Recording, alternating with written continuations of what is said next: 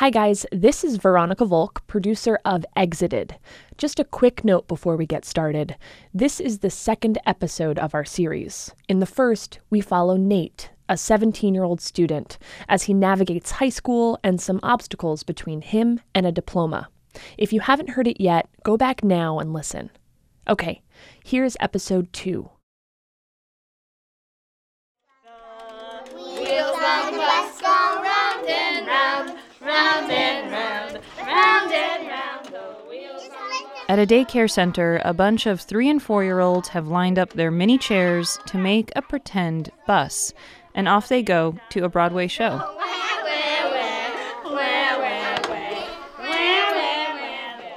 Maggie McCrum is sitting in the front row. She's 20 years old.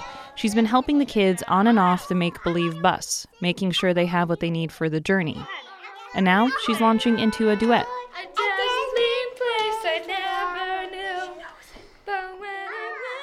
In the corner of the classroom, a woman is watching Maggie, observing her.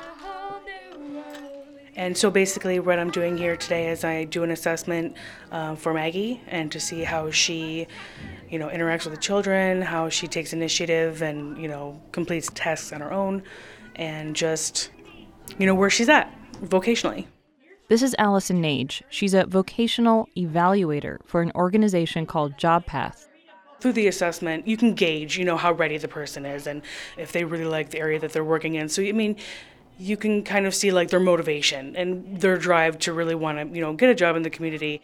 In the community is basically this way of saying out in the world with everyone else. Here's Maggie. Eventually, I want to do a part-time job here.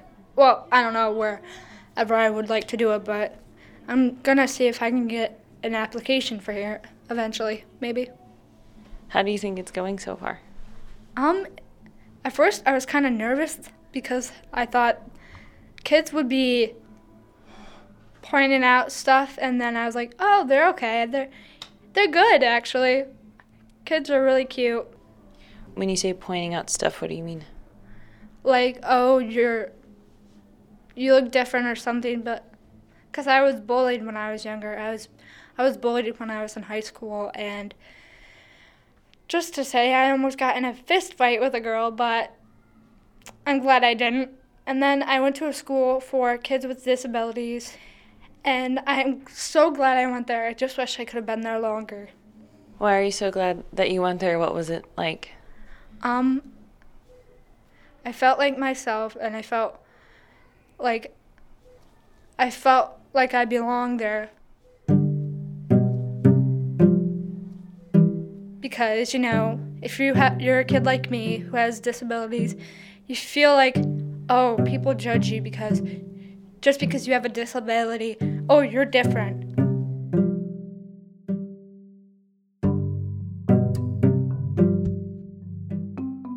I'm Karen Shakurji. I'm a health reporter with WXXI in Rochester, New York.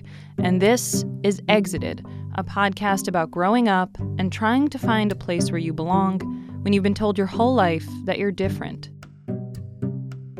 The unemployment rate for young adults with disabilities is more than double what it is for young adults without disabilities.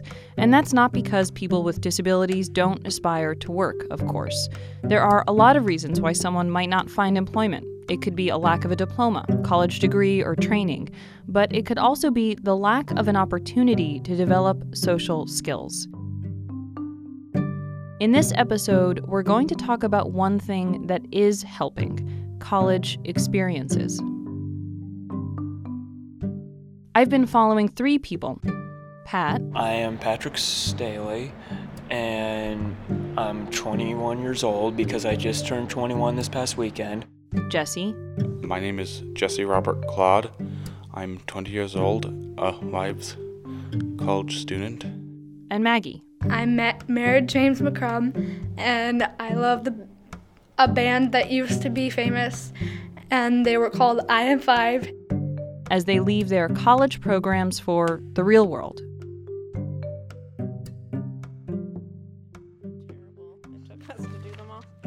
Okay, so remember what's important. Make sure everything looks the same. So, for example, When I first met Maggie, who has autism, she was enrolled in a program for students with disabilities at the University of Rochester. It's called TOUR for short. TOUR is part work experience, part academic, and part general life skills like managing money. Today, she's looking for mistakes in sample resumes. Shouldn't there be a comma? Mm-hmm. See, you got it. And then also we need I went to visit her just a few weeks before she was wrapping up.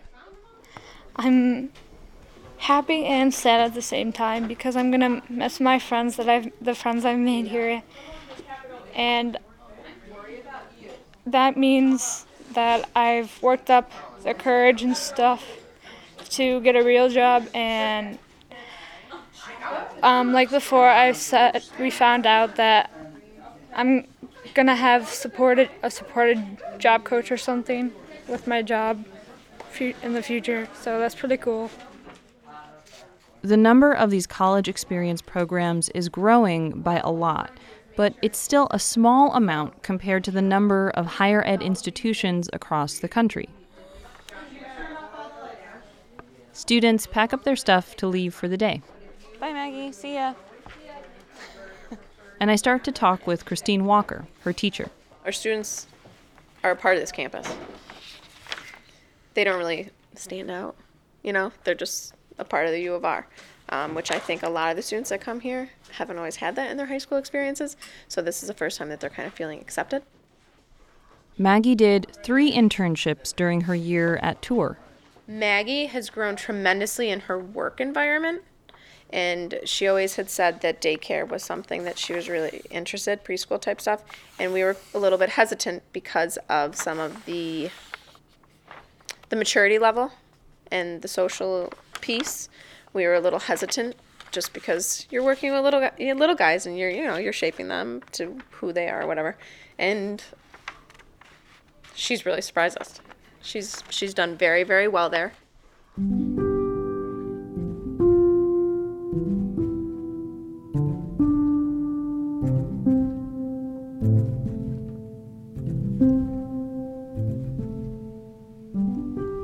Maggie can get in the way of herself, too.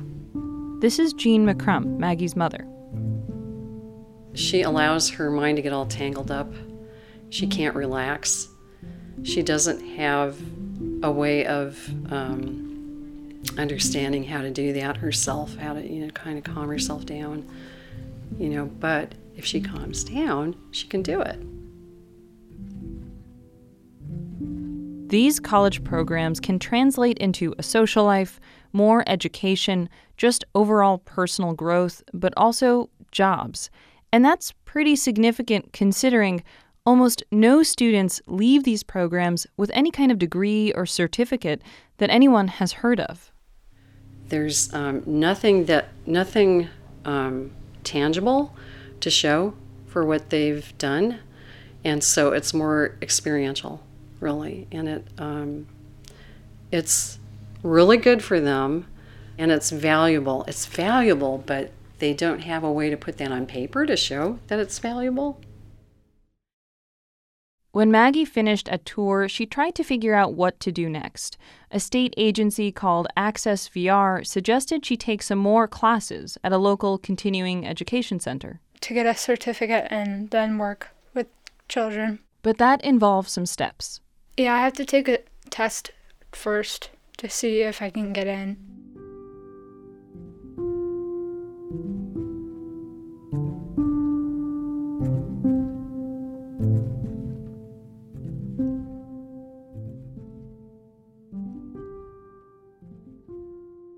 When I first met Patrick Staley, he was wrapping up a similar program to Maggie.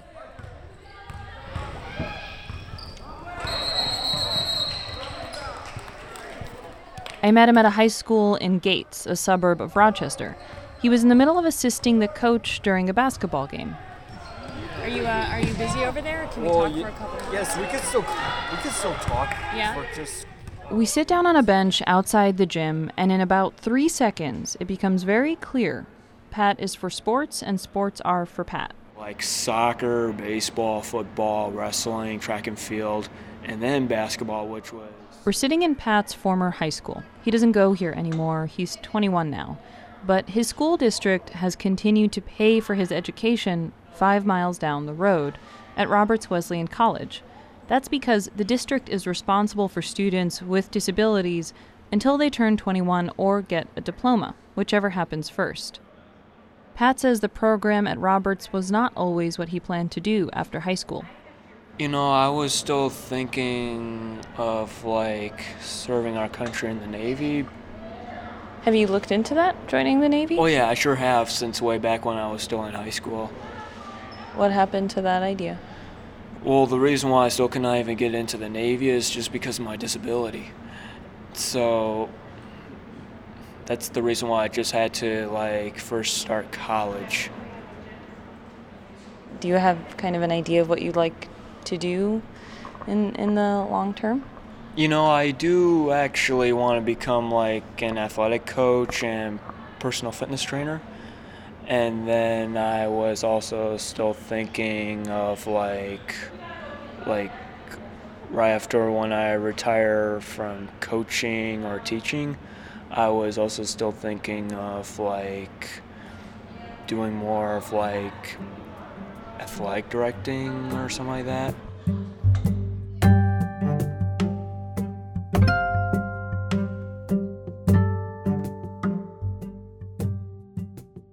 Pat's program at Roberts is called Bell for short. In the Bell program, Pat walked around campus and went to class, but he didn't take classes for credit and wasn't working on a degree. And that's the part that struck me as a little odd. Everyone I spoke to at these transition programs basically said, in one way or another, they're a part of the campus, but they're not students here. That student status a lot of the time comes down to whether someone is on their way to getting a degree, also known as matriculation. But matriculation can be out of reach for students with disabilities. To start, for example, Pat doesn't have a high school diploma. Here's his mom, Deirdre Staley. He is a student who was determined in 5th grade to be alternatively assessed by New York State, and that meant he didn't take state tests after that point. That means at 11 years old, Pat, who has autism, was excused from taking tests, the very tests he would have needed to take to potentially get a diploma. These college-based programs are a way for students like Pat, who might not have the traditional credentials, to still experience college. But less than 6% of higher ed institutions in the country have options for students with intellectual or developmental disabilities. So I wanted to know, if they benefit young people with disabilities so much, why aren't there more of them? Most of the people I asked couldn't or wouldn't answer that question. So naturally, I became a little obsessed, which is why I was still talking to people when I was super past my deadline, even if I was on a high-speed train in the middle of nowhere with basically no reception. Hey, Kate. Oh, hey, good. I can hear you this time. So, quick heads up, my conversation with Kate Weir is a little hard to make out. She's the project director for Think College. They're a national center that helps develop higher ed opportunities for students with intellectual disabilities. I asked Kate why there aren't more of these programs. This is such an incredibly challenging movement because colleges are by design exclusive environments. They're designed to be exclusionary.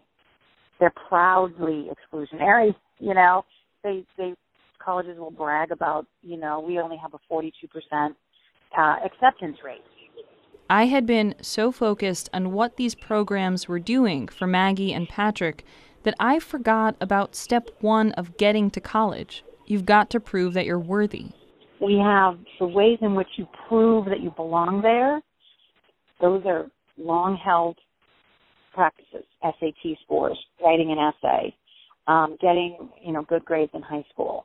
That's the way you prove that you belong in college. And those people who are excellent in a lot of ways, but not in those ways, get excluded.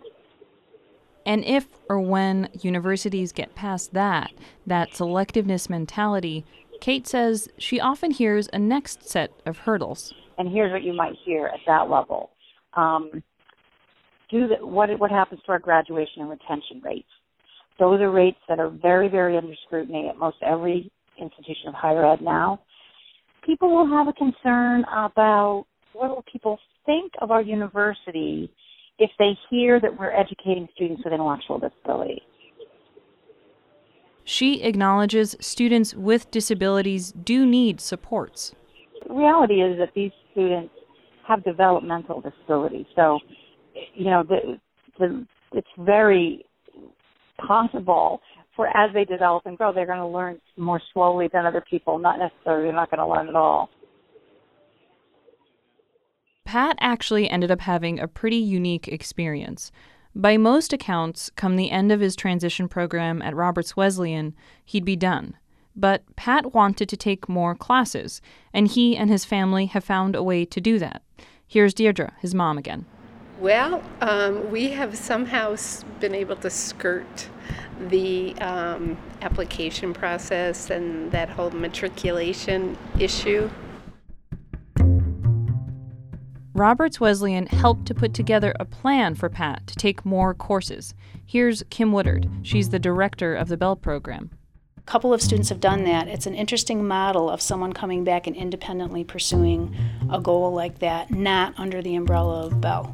But because he feels so confident and had such a good, especially academic experience, he can move forward with that, so he's ready for the next step. I've heard so many people talk about the lack of opportunities for students with disabilities in higher ed. I asked him to explain to me how Pat will be able to continue on taking classes. She said that through his time on campus as a Bell student, he showed he could do it. I think that if it were something where Patrick was coming in cold, not having 2 years here on campus, it would be much more difficult to engage as a non-matriculated student. But we could say, this is Patrick's transcript, this is his record of success.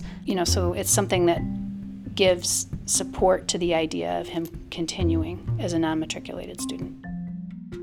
When she said that, I wondered if there were rules about whether someone needs a diploma or a GED or something just to sit inside a college classroom and earn credit. I think that individuals and colleges are trying to figure that out.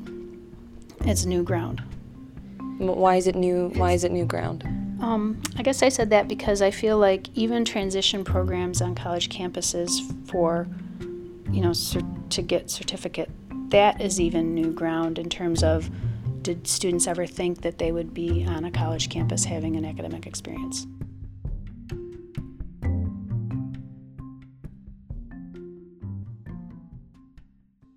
Today, there are 10 times as many programs as there were about a decade ago.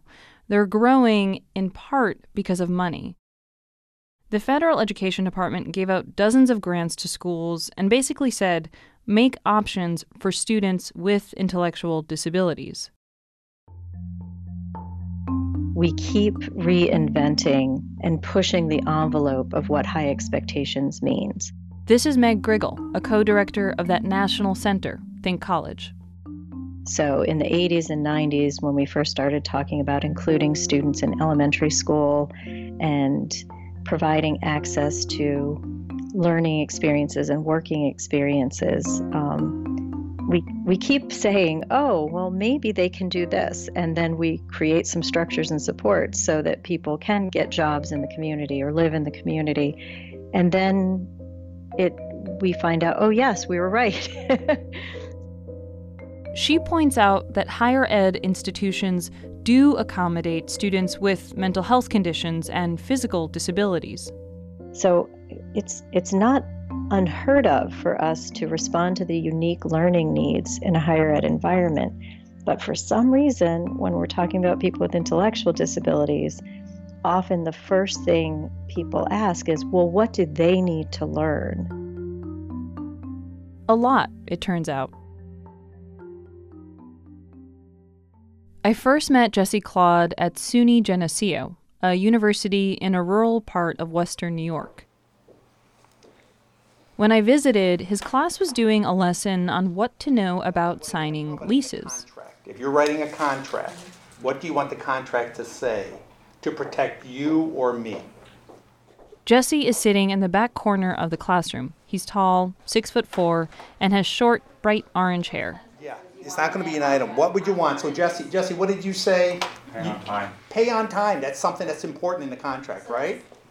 The ironic part here is that Jesse and his classmates haven't had anything like this kind of experience yet, because they can't live on campus.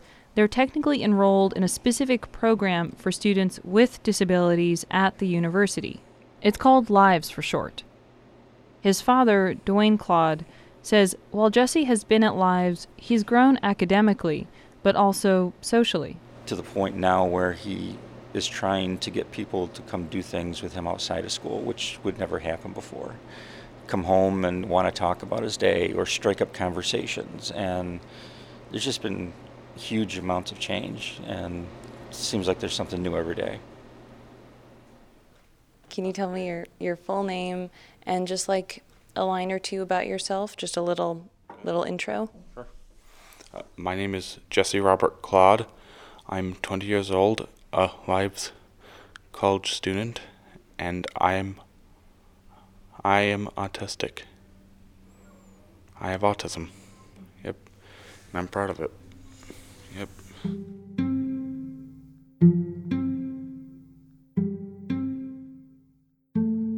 Jesse tells me about the classes he's taking, like his writing seminar. I had to write a paper on transhumanism, which is how humans would evolve through technology or biology and genetics.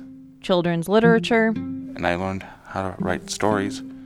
And one called UFOs and Conspiracies. Yeah, that's pretty much what it was about, UFOs and conspiracies.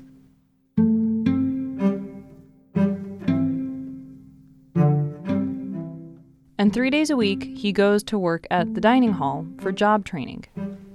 I do food prep, and sometimes I put granola in cups on trays, or sometimes I do food labels, and sometimes I peel carrots and cut them. At the time, Jesse was just a few months away from wrapping up the Lives program and turning 21. We go through all these years throughout school, and there's all sorts of supports put in place. Once they turn 21, all that disappears. And that is really what becomes scary. The way almost every parent I've interviewed talks about support after 21 is like there isn't any.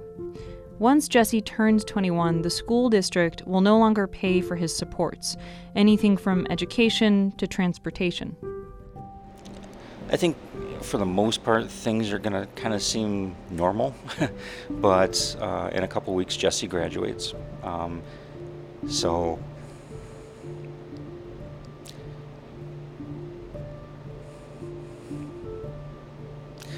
So that becomes a transition into his next phase of life.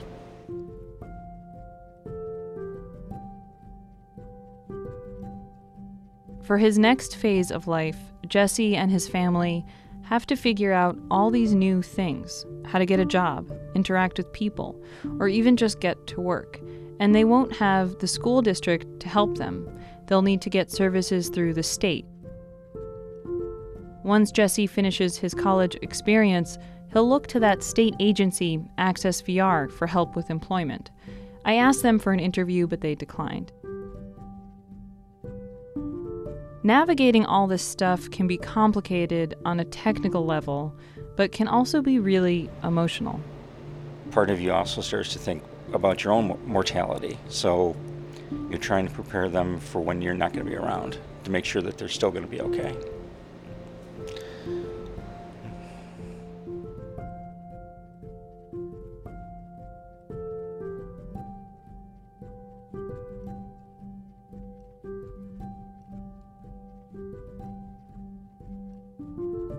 After Jesse finished the Lives program, he got a part-time seasonal job at a local diner, but that ended. I'm still applying for another job for the fall.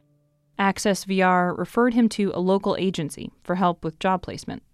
Other than that, I was also putting in some job applications.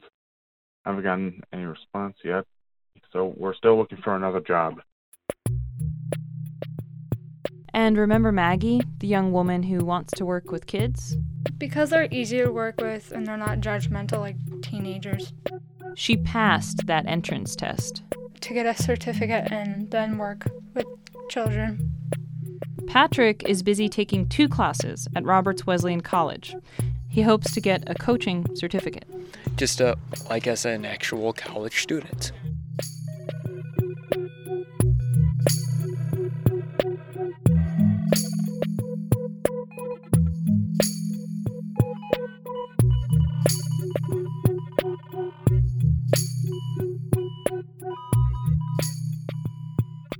To see photos and hear more episodes of Exited, go to our website, exitedpodcast.org. I'm Karen Shakurji. Exited is produced by Veronica Volk. Denise Young is our executive editor. Juan Vasquez is our digital producer. Melinda Ruitt is our intern. Special thanks to Andrew Croucher. Elisa Orlando is the Senior Vice President of Television and News. Our news director is Randy Korbman. Next time on Exited. Her safety is my most important need. Sheltered workshops are a place where people with disabilities go to work, kind of. I want to stay here as long as I can, when I can. I'm not sure how long, but... And they're being phased out. Well, she has to start over again, and that's just terrifying to her.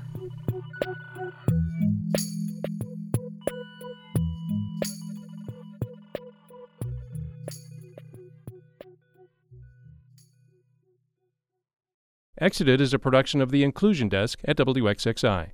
The Inclusion Desk is funded in part by the Golisano Foundation, supporting Move to Include programming on WXXI and working toward a more inclusive community.